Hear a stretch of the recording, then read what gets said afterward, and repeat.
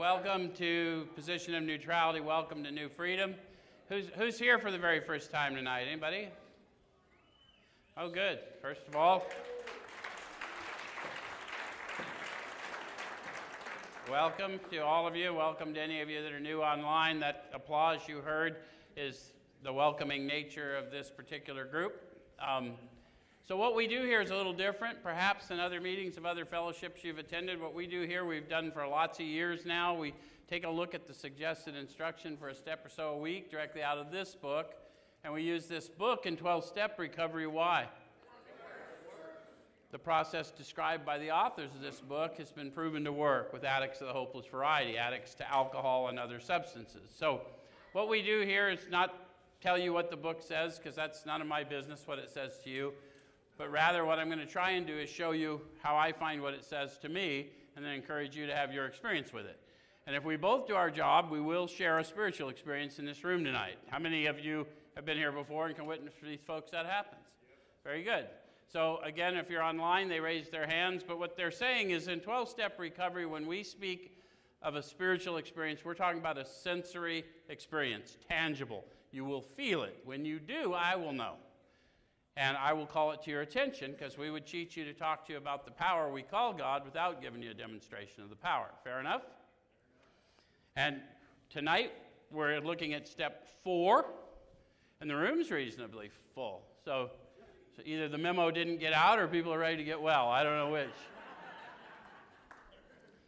So step 4 suggests that we made a searching and fearless moral inventory of ourselves. First thing I would say to you is, who's we? The first 100. So every time they're talking about that, that's what they did, not necessarily what someone else has done. And they told us last time where and how we find this power we call God. Where and how?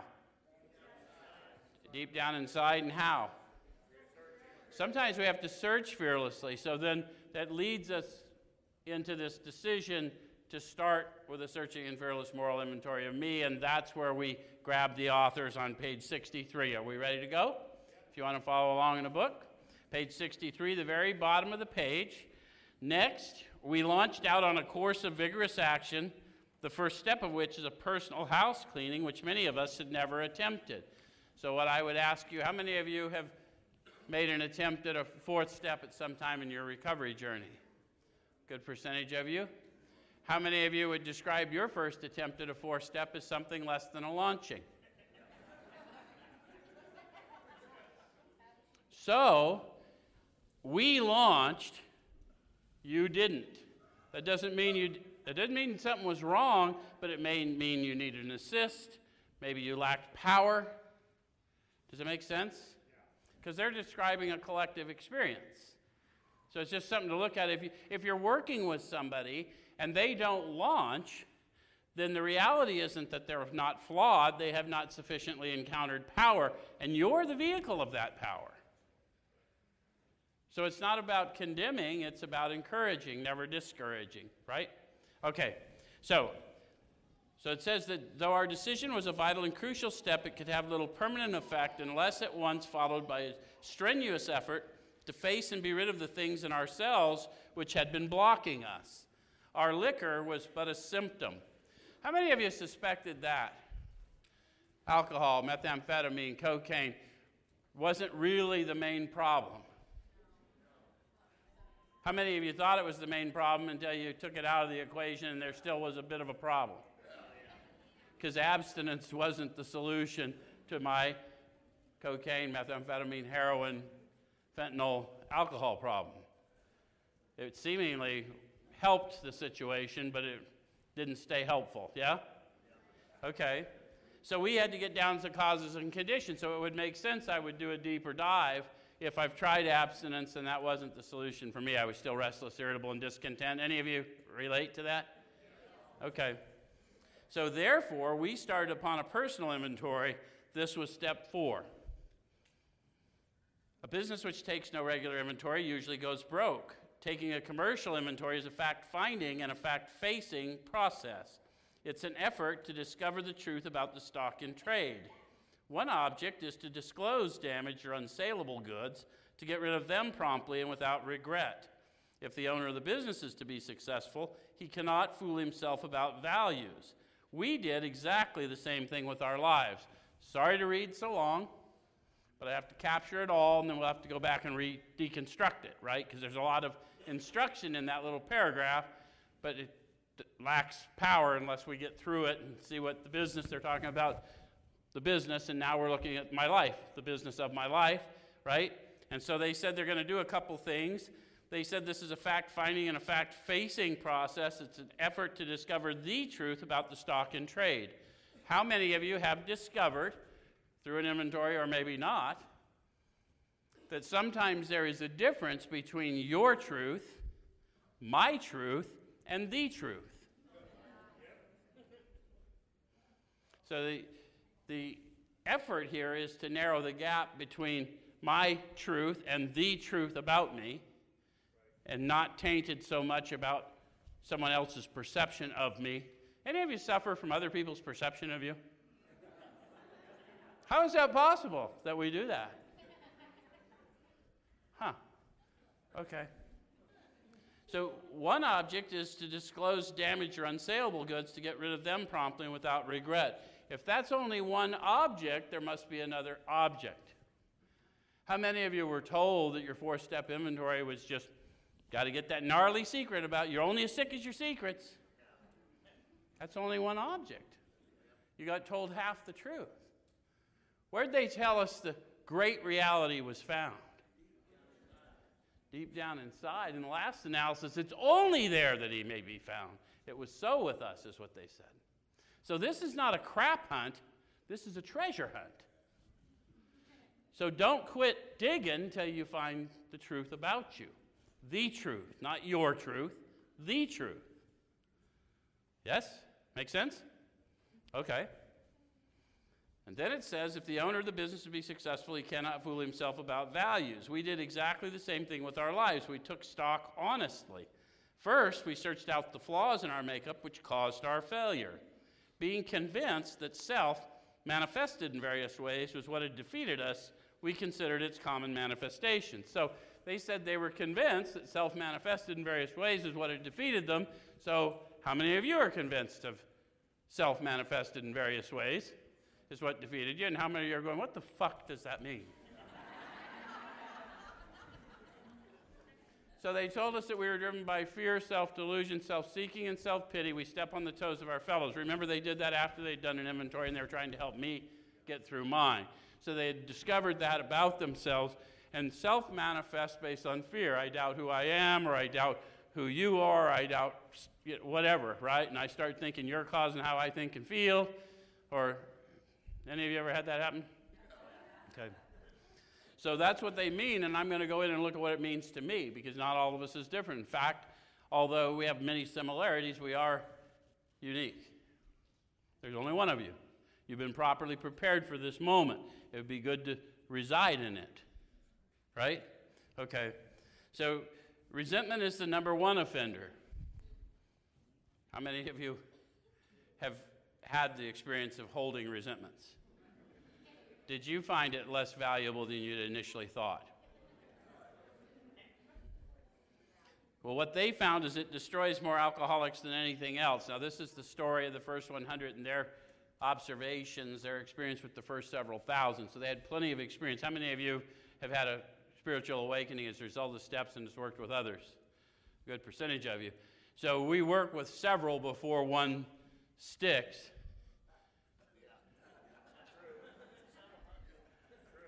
So they know a little bit about resentment and how deadly it is based on what they've seen people experience. Yes? Okay. So from it stem all forms of spiritual disease, for we've not only been mentally and physically ill, we've been spiritually sick. When the spiritual malady is overcome, we straighten out mentally and physically. Isn't that interesting how they go the other way? When we go to the world to get our condition solved, they give us something else physical.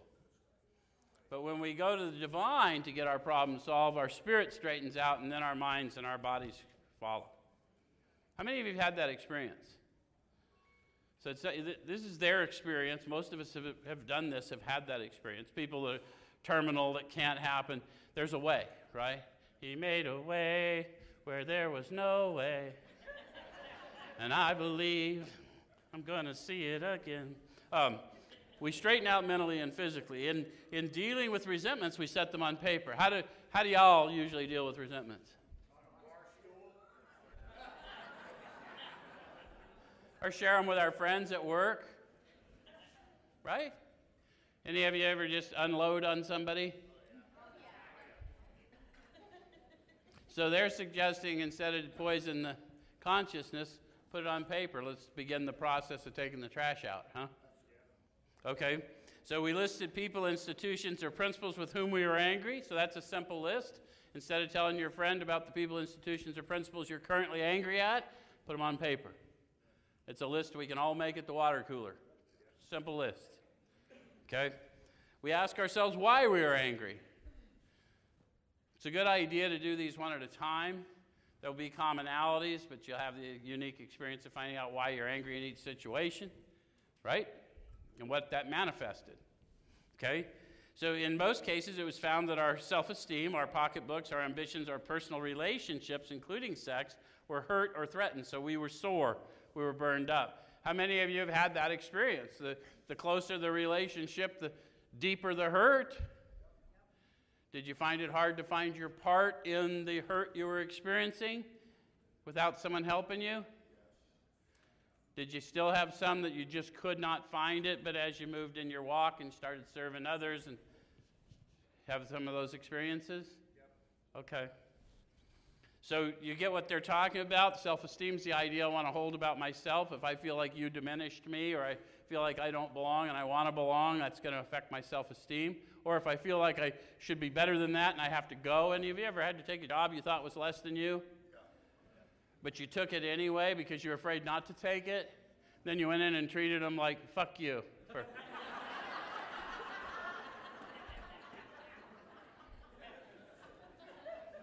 But I was incapable of being honest with myself, right? Okay. All right. So when they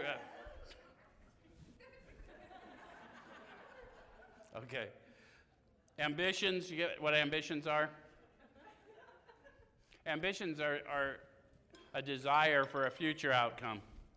So if I get too caught up in thinking I'm deserving of something and then you get your promotion, then I think you stole mine from me. I'm going to spend a lot of my life in grievance while I should be in celebration for my brothers and sisters' successes. Right? Just because it's an easier way to live, not because it's right. It's just, it's easier to be celebratory more of the time than in grievance all of the time. Okay, and then personal relationships, including sex. So you guys get all of that? How many of you concluded, based on your relationship history, that you just weren't ever going to get close to anyone again? Did you find out the pain did not go away? So the problem was never what was going on, but our thoughts and the emotions they drove, right? Okay, so on our grudge list, we said opposite each name are injuries. Was it our self-esteem, our security, our ambitions, our personal or sex relations which had been interfered with?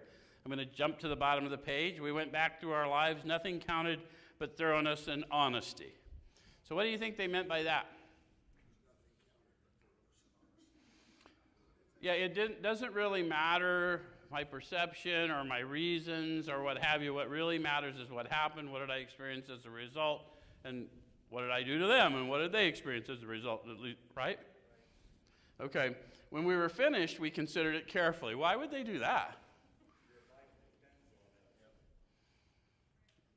How many of you, when you looked at it and considered it carefully, saw your part in it and the grievance you'd held on to for a long time seemed less harmful in light of, any of you have those experiences? Okay. So the first thing apparent was that this world and its people were often quite wrong. How many of you have discovered that little factoid? So, most of us. How many of you discovered it today? So that's really not an earth-shattering discovery that people are wrong. And we're really not here as servants. We're here to coach, not to umpire. Right? And we got to remind ourselves of that. So to conclude that others were wrong was as far as most of us ever got.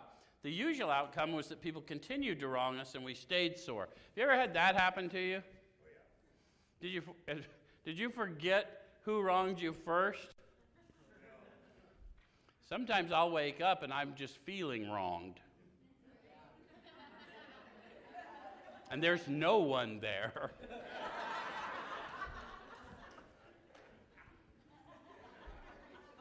Some of you have had that experience, I take it. And pretty much any target will do at that point. Call me to wish me well. I dare you. Okay. So sometimes it was remorse, and then we restored ourselves. How many of you discovered that you were human and you were imperfect, perfection in the making? Did you spend a lot of time on what was imperfect and less on the unfolding? Was it useful? No, it's a learned experience that holding on to that and dragging that baggage is of no value. Tell someone, move on, right? Okay. So, but the more we fought and tried to have our own way, the worse matters got. As in war, the victor only seemed to win. Our moments of triumph were short-lived.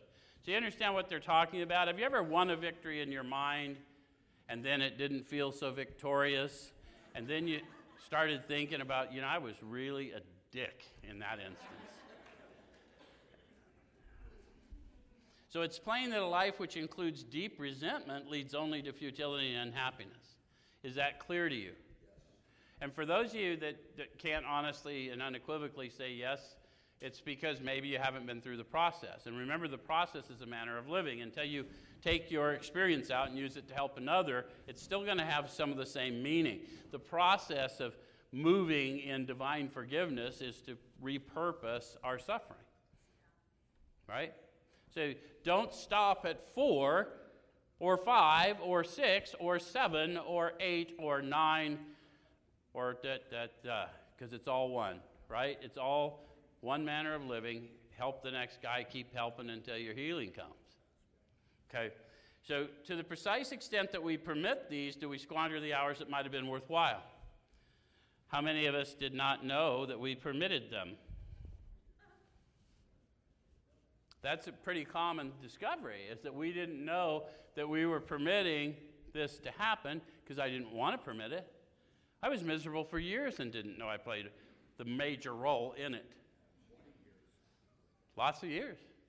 And I'm not alone. The Eagles wrote a song and played it years ago. My age is showing. So oftentimes it happens that we live our lives in chains and we never even know we hold the key. So if they've known it that long, and before that, but with alcoholic, whose hope is the maintenance and growth of a spiritual experience, this business of resentment is infinitely grave. Any of you here that have concluded you may be an alcoholic or an addict? Okay, so this is the part we want to pay attention to. But with the alcoholic, whose hope is the maintenance and growth of a spiritual experience, so I need to internalize that, because that's not going to be about those old ideas and the heroic gestures. That's going to be about growing in the Spirit, in this tangible power we call God around here. Okay? So we found that it's fatal, for when harboring such feelings, we shut ourselves off from the sunlight of the Spirit. The insanity of alcohol returns, and we drink again, and with us to drink is to die. How many of you have had the experience of using again after a time of... Did you notice how you physically did not die, but spiritually just kind of an empty shell? So it's not theories. We know some physically die too, obviously. So if we were to live, we had to be free of anger. The grouch and the brainstorm were not for us. So when they talk about grouch, it's an old English word. It means what it sounds like it means. I'm running around griping. Any of you do that? Me too, and it sucks. I don't like me when I do that. Any of you know what I'm talking about? Have you ever been that guy? How are you doing today? Okay, on Monday. There's one coming every 7 fucking days. Might want to get a grip. And the brainstorm were not for us. What's brainstorm?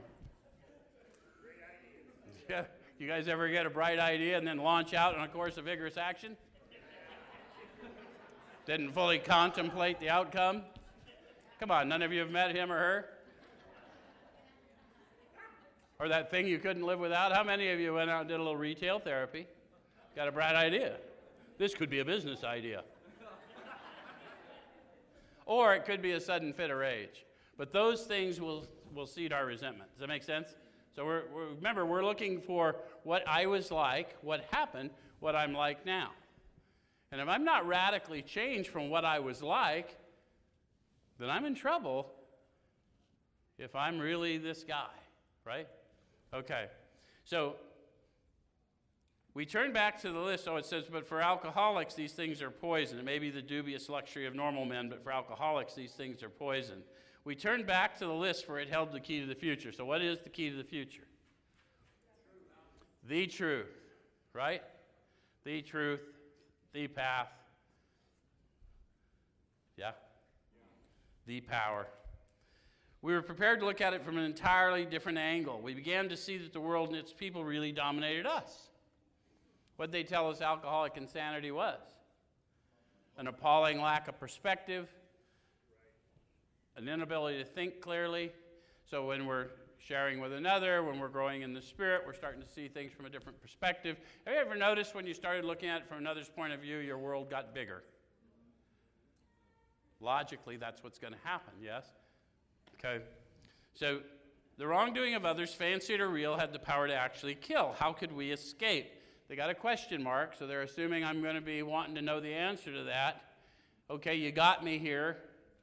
The wrongdoing of others, fancied or real. How much do you imagine the wrongdoing of others is fancied, and how much is real? I don't know the percentages. You may be a spiritual giant.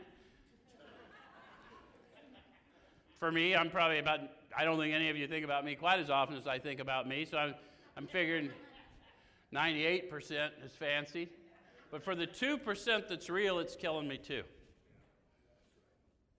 Because I'm not suffering from what they did or what they said. I'm suffering from my thoughts about what they did and said, and that's what's going to kill me. So whether I drag it forward is, again, where I'm permitting the squandering of hours. So how could we escape? We saw that these resentments must be mastered, but how? We could not wish them away any more than alcohol. So how many of you have tried to wish away your resentments? How many of you didn't think it was that big a deal? Some of us just go, well, fuck them. We do. We're not paying attention. This is their experience, not mine. I don't know whether I'm a cannot or a will not, but I do know this. When I twist off, I quickly become a cannot.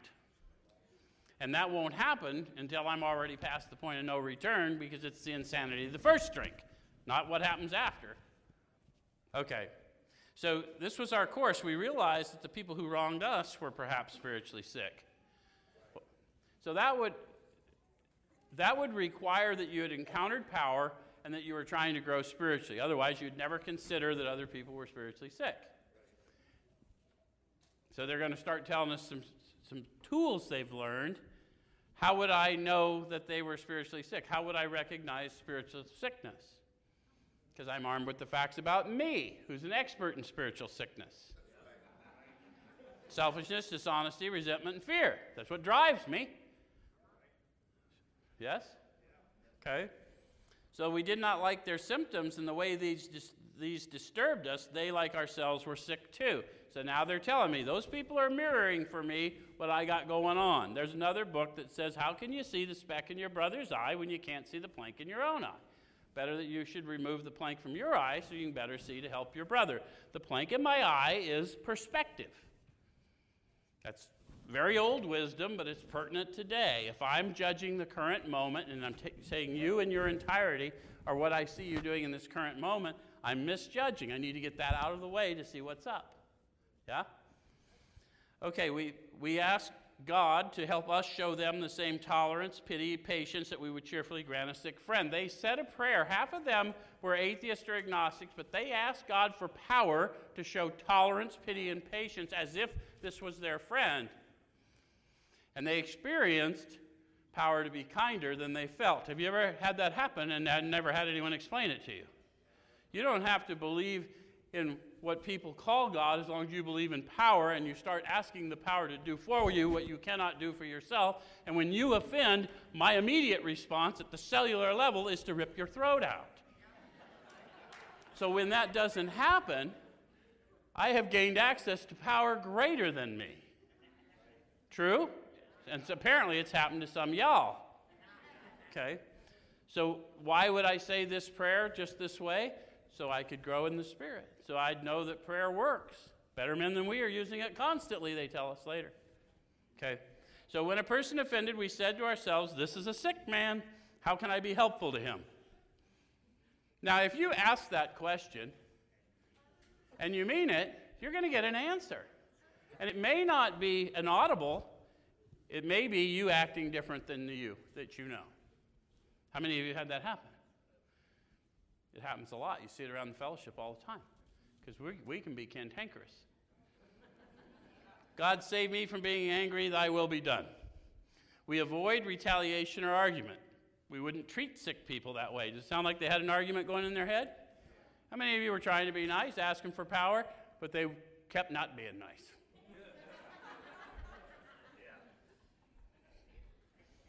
We wouldn't treat sick people that way. If we do, we destroy our chance of being helpful. If they know is what we know today, you cannot help someone you're judging. So you can either pretend you're helping them and go ahead and judge, or you can ask God to remove your judgment and really be an instrument of healing. And when you do, the healing they need flows through you. And even though you don't know the healing you need, you will receive it. It's just fact. We cannot be helpful to all people, but at least God will show us how to take a kindly and tolerant view of each and every one. And that would stop my suffering. So claim that promise, if nothing else. Even if I'm not able to be helpful because they're just so out in their disorder, I can take a kindly and tolerant view, which means I don't suffer past the encounter. Yeah? That would be handy because I've suffered past lots of encounters. Any of you know what I'm talking about? Referring to our list again and putting out of our minds the wrongs others had done, we resolutely look for our own mistakes. When they use a word like resolutely, you think they had to yank their head around? How many of you had to do that? How many of you did a 4-step and someone said, now find your part? I don't have a part. Okay, well then go get me whoever's inventory this is, sweetheart.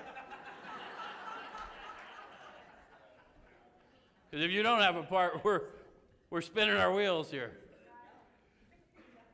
And that doesn't mean you caused the harm, but if you're dying of the harm after you've survived the harm, then you're dying of your unforgiveness. You're not dying of what they did, you survived that. And you're never going to be able to employ it to help somebody else until you get into a forgiving place about it and acknowledge it as preparation. Okay. So we resolutely look for our own mistakes. Where had we been selfish, dishonest, self-seeking, and frightened?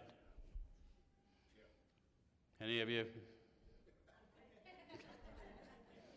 Notice how they always chase it back to the fear, because fear drives it all. So you were never selfish before you were afraid, and you're so numb to the fear that you know, right? All kinds of aberrant behavior is driven by that. You don't have to do chemicals to have aberrant behavior. So, though a situation had not been entirely our fault, we tried to disregard the other person involved entirely. Where were we to blame? The inventory was ours, not the other man's. When we saw our faults, we listed them. We placed them before us in black and white. We admitted our wrongs honestly and were willing to set these matters straight. So you'll know if you got it, if you're willing to set the matter straight by the time you get it on the list. And what I would suggest to you is you may not be able to see the part you played until later as you go out and help more people. And people drive us through our steps. So when you're taking somebody else through theirs, they're going to give you a little revelation.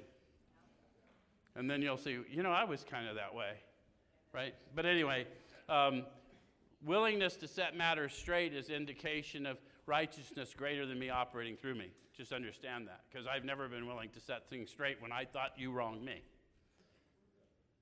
Okay, so notice the word fear is bracketed alongside difficulties Mr. Brown, Mrs. Jones, the employer, and the wife. This short word somehow touches every aspect of our lives.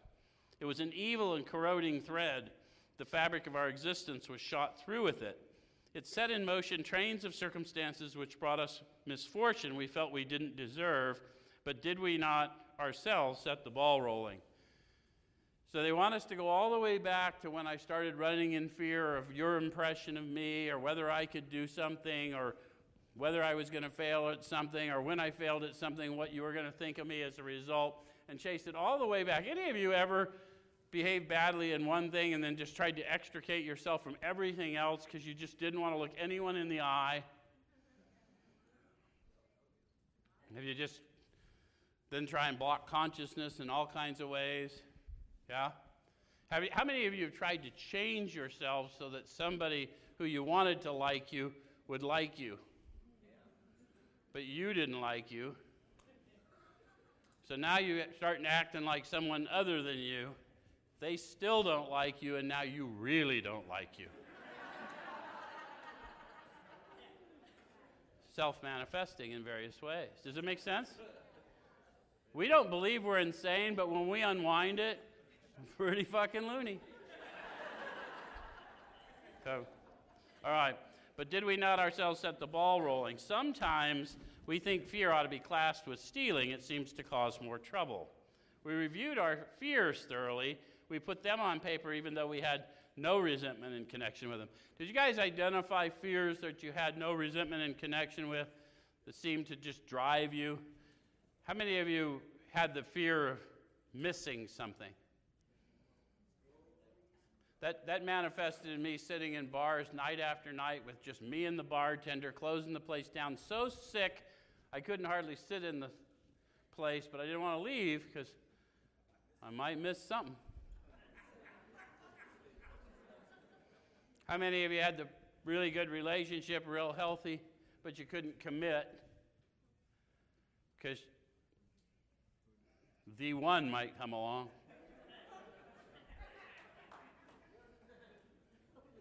How many of you had a really great opportunity, but you didn't act on it because, what if I did that? That would mean this. And if I did that, what if... Just give me another drink.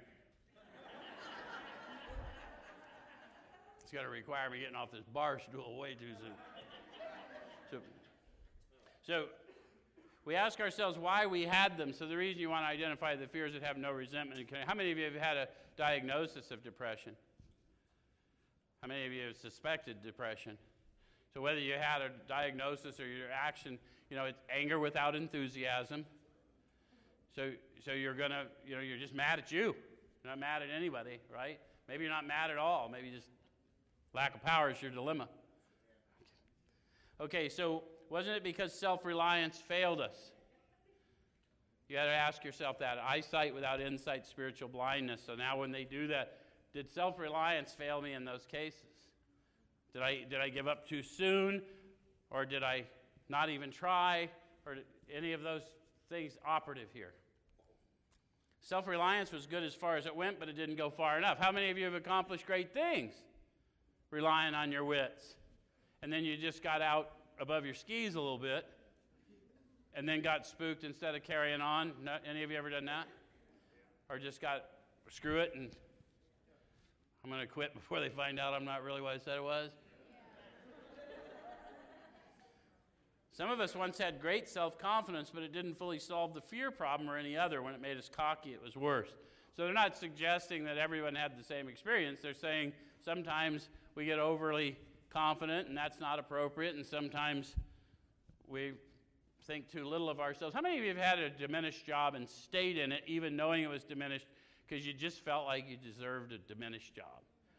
I hosed it for so long, and I've lived that life. It's a terrible life, but I've done it.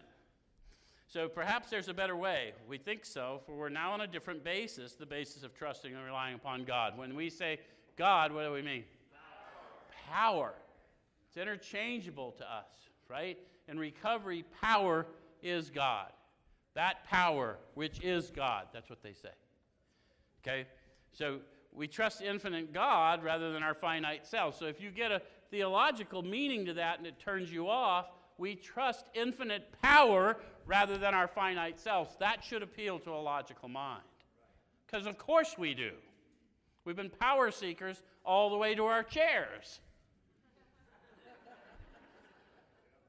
What, none of you ever took a hit of something and power, peace, happiness, sense of direction flowing in?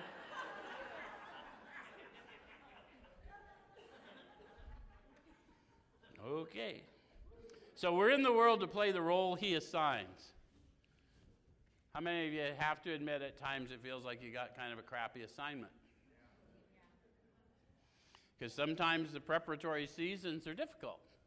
But it isn't about why me, but why not me, and who better to play this part than me? Who better to play your part than you? This is what's going to arm you with the facts about the truth about you, who you are and whose you are, and you'll know you've been prepared, and then you'll be able to witness to those facts.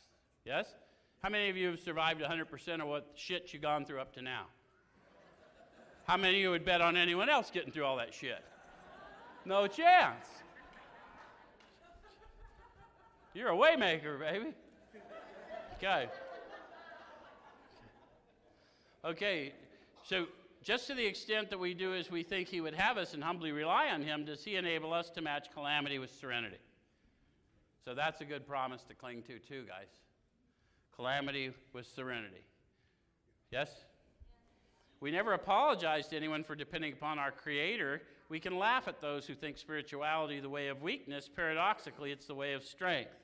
So we're laughing at the silly idea that someone like me, of my own power, could do anything. Because someone like me has proven what I can do.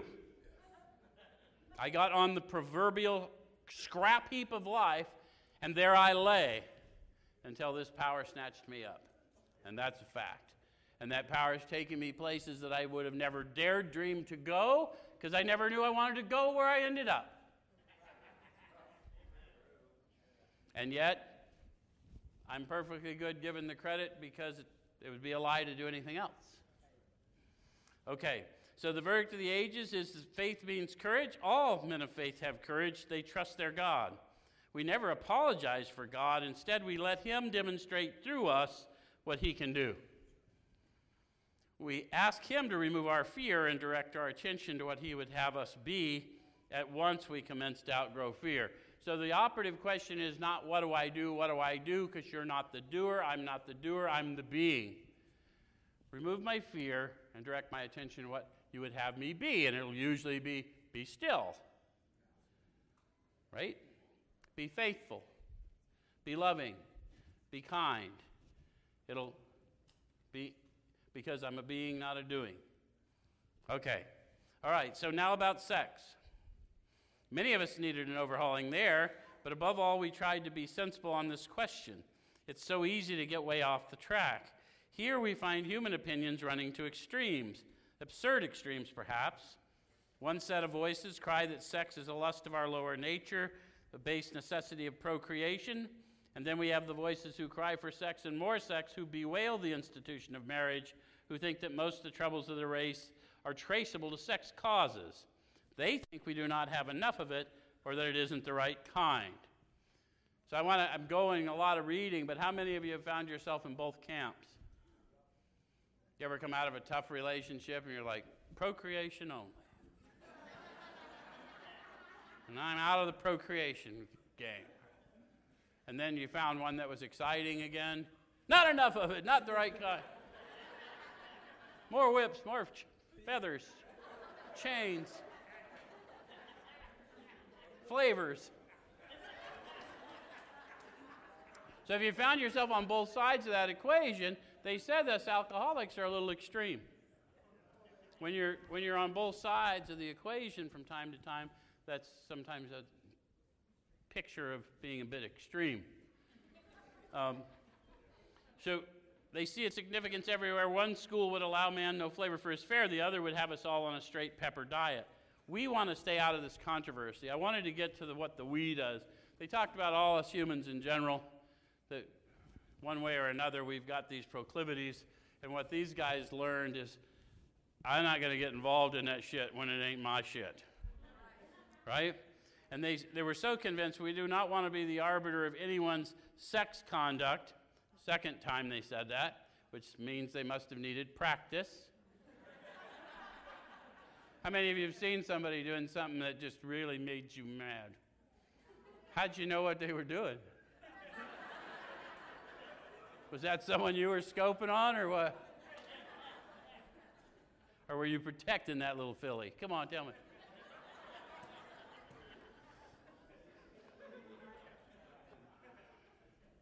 Some of you know what I'm talking about, huh? We all have sex problems. We'd hardly be human if we didn't. What can we do about them? So look, I'm in no position to judge. I dare to say most humans are not. And even if you were in a position to judge, judgment is not as useful as you think. You're not going to be helpful, you're not going to solve the situation, and you're not going to be able to help anyone in that situation, right? Okay, so what can we do about them? What can we do? I don't know what we can do, but I can see what they did because they're we, right? So what they said is we reviewed our own conduct over the years past. So bring it back home.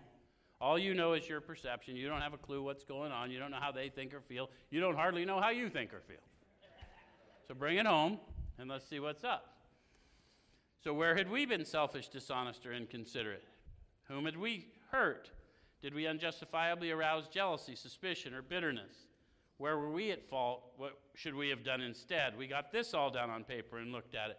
For those of you that haven't been shown, this is the essence of your 10th step for a lifetime, right? In the middle of, so on the fly you'll be doing this too. The inventory on paper is going to show you how your self manifests when you perceive wrongly, or even rightly, and hold on to grievance, yeah? Okay? So in this way, we tried to shape a sane and sound ideal for our future sex life. How many of you would like to have a safe and sound ideal for a future sex life? 8 of you. And the rest of you are lying. It's not all about sex anyway. It's about future relationships. How many of you would like a safe and sound ideal for all future relationships? See, this is what we don't pitch this step hard enough, because no one in their right mind, having lived in the human experience any length of time, would not want a sane and sound ideal for all their future relationships. And that doesn't mean you'll get the power to carry that out. You'll have to grow into that too, but at least they'll be yours. The ideals will be grounded in you and your relationship with your Creator if you do what they did, regardless of your beliefs. Does that make sense? Because half of them were atheists or agnostics. They still came out with the same experience. They didn't remain atheists or agnostics, guys. They gained access to power. But anyway, it says we subjected each relationship to this test. Was it selfish or not? How many of you have discovered you're not very good at determining your own selfishness? So when you start moving unselfishly, you'll know evidence of a power greater than you operating through you. Righteousness not your own. You will. How many of you have been surprised of the shit you passed up when you knew you should not? Because Joe says, "Are you crazy?" And yeah, okay. 4 of us. We ask God to mold our ideals, so what's God going to do when He molds our ideals? If we'll stay in prayer and meditation, He'll help us come up with a strategy that is less self-imposed, yeah? To help us live up to them. I'm going to need power to live up to them. How many of you have made decisions and then thought you'd overreacted? Regards spending money or, okay, so I'm going to not only need an ideal, but then I'm going to need power to live up to it, yes? Okay. And so we remembered always that our sex powers were God-given and therefore good, neither to be used lightly or selfishly, nor to be despised and loathed. Whatever our ideal turns out to be, we must be willing to grow toward it. Why must we be willing to grow toward it? A lot of people read that like a rule, but they've already told us it's suggestive. It's not a rule. See, I can't grow spiritually unless first I believe God exists and that He's a rewarder of my faith, right? Or that's a biblical reason. What these guys learned is, willingness is divine power. If I don't have the willingness, I need to ask until it comes. So same experience, but I must be willing to grow toward it, or I wouldn't have done this inventory and uncovered this crap in the first place. I hear that all the time. I don't want to dig up that old stuff. I said, that shit's blocking you from your high. You got to get the all that crap, there's got to be a pony in there.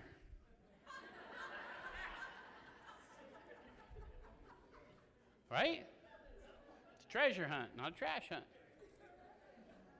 And the treasure, if you don't even encounter the power, which you will do, but when you start to get a sane and sound ideal for all your future relationships, you will suffer less.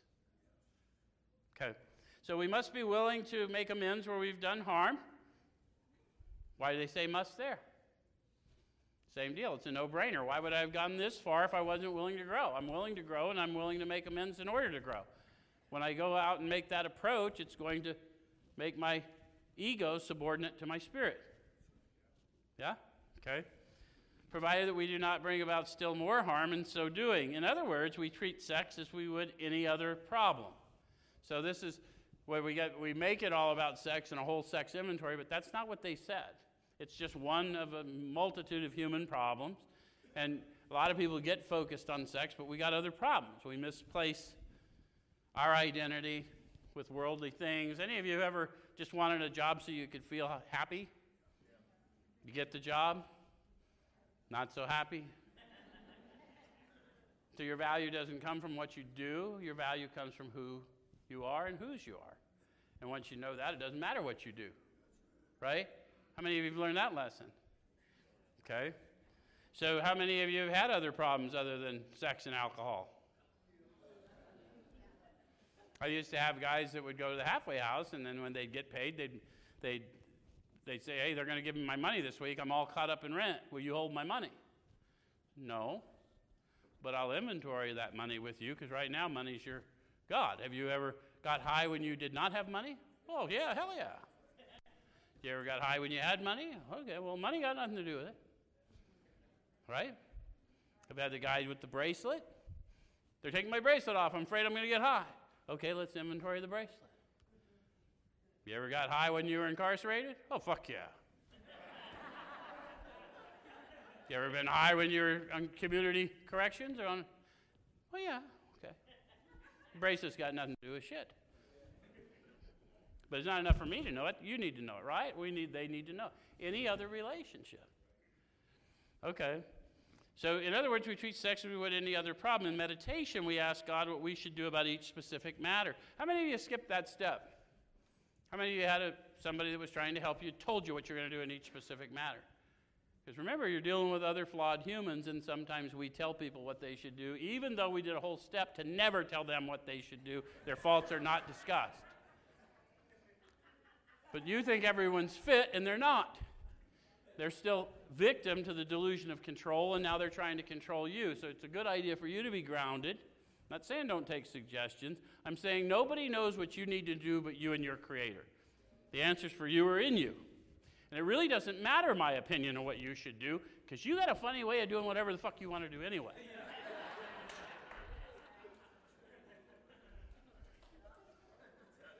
So we skip the step of asking God what we should do in each specific matter, and then maybe we run it by. You may pray with somebody and see what answers you get. That would be an AA thing to do.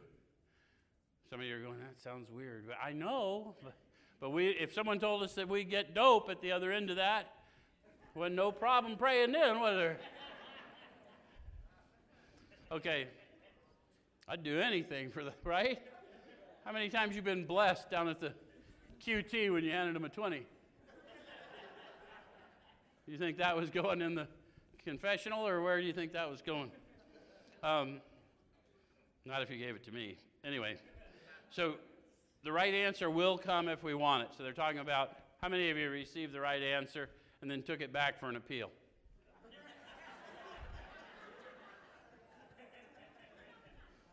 And how many of you knew the right answer and you got a confirmation and you moved forward confidently? That's a good experience too, right? It's not always funny, but as we grow in the Spirit, sometimes if we're praying first and we're asking, what we're waiting for is confirmation, and not from the world, from Creator. When I get confirmation from the Creator, then it really doesn't matter your opinion. We're going, right? Okay. So God alone can judge our sex situation, counsel with other persons is often desirable, but we let God be the final judge. So how would I let God be the final judge? I'm still going to have to go back in prayer and meditation, right? Later they're going to tell me the manner of living requires prayer, meditation, prayer, pray, meditate, pray, pause when agitated or doubtful, pray. In other words, pray ceaselessly.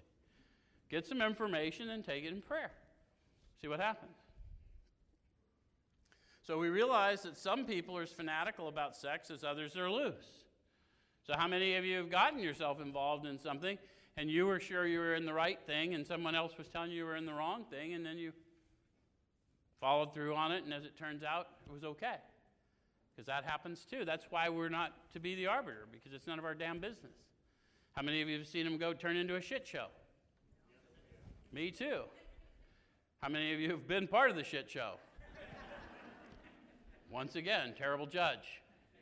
Okay, so we avoid hysterical thinking or advice.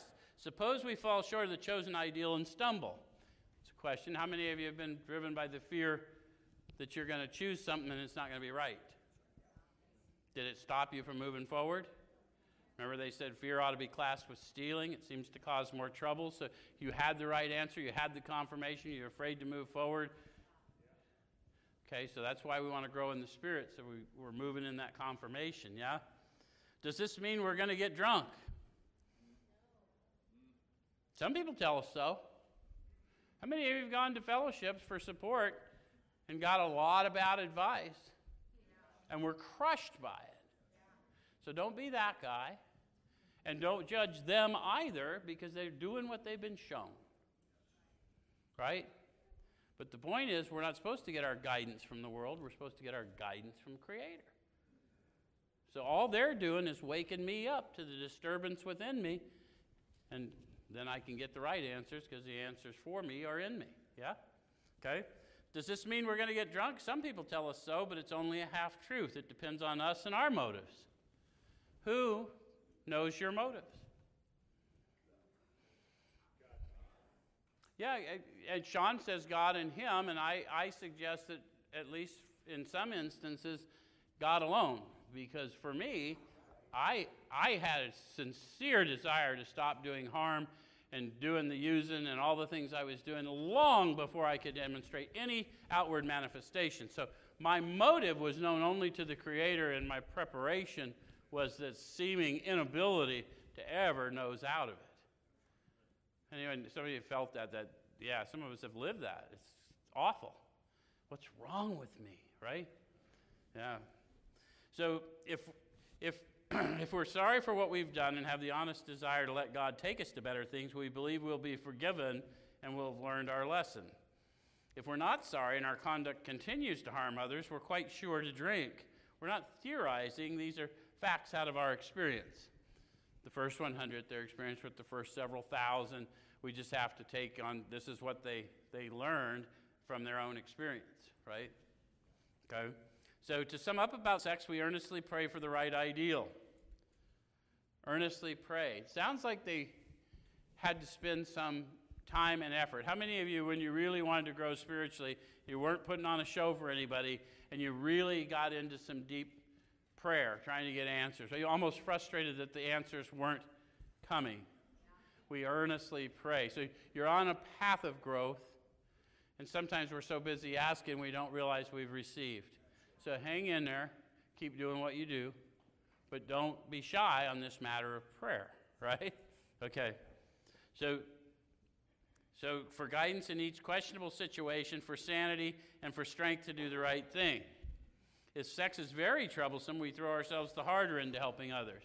So if you're completely obsessing about any kind of relationship, going and seeing what someone else needs is the answer. We used to tell people just get to a meeting, but I would suggest the meeting isn't going to help you so much as go find someone you can help. If it's on the way to the meeting, do that. Or if when you get to the meeting, find the person that's not looking like they're having a good time. But you got to get out of self, and you can't get out of self by talking about yourself. I don't give a fuck how many times you hear that nonsense.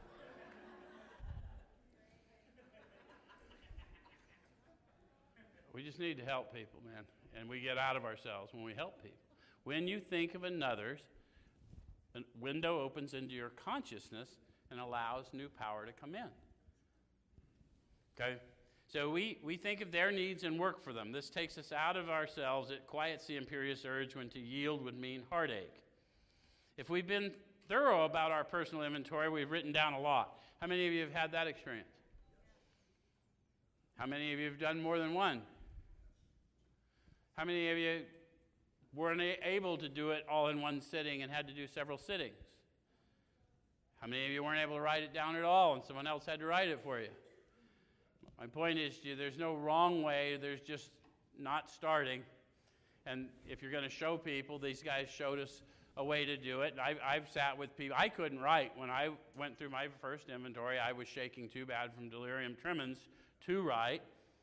And I was still hallucinating some part of the time, and the dude wrote for me.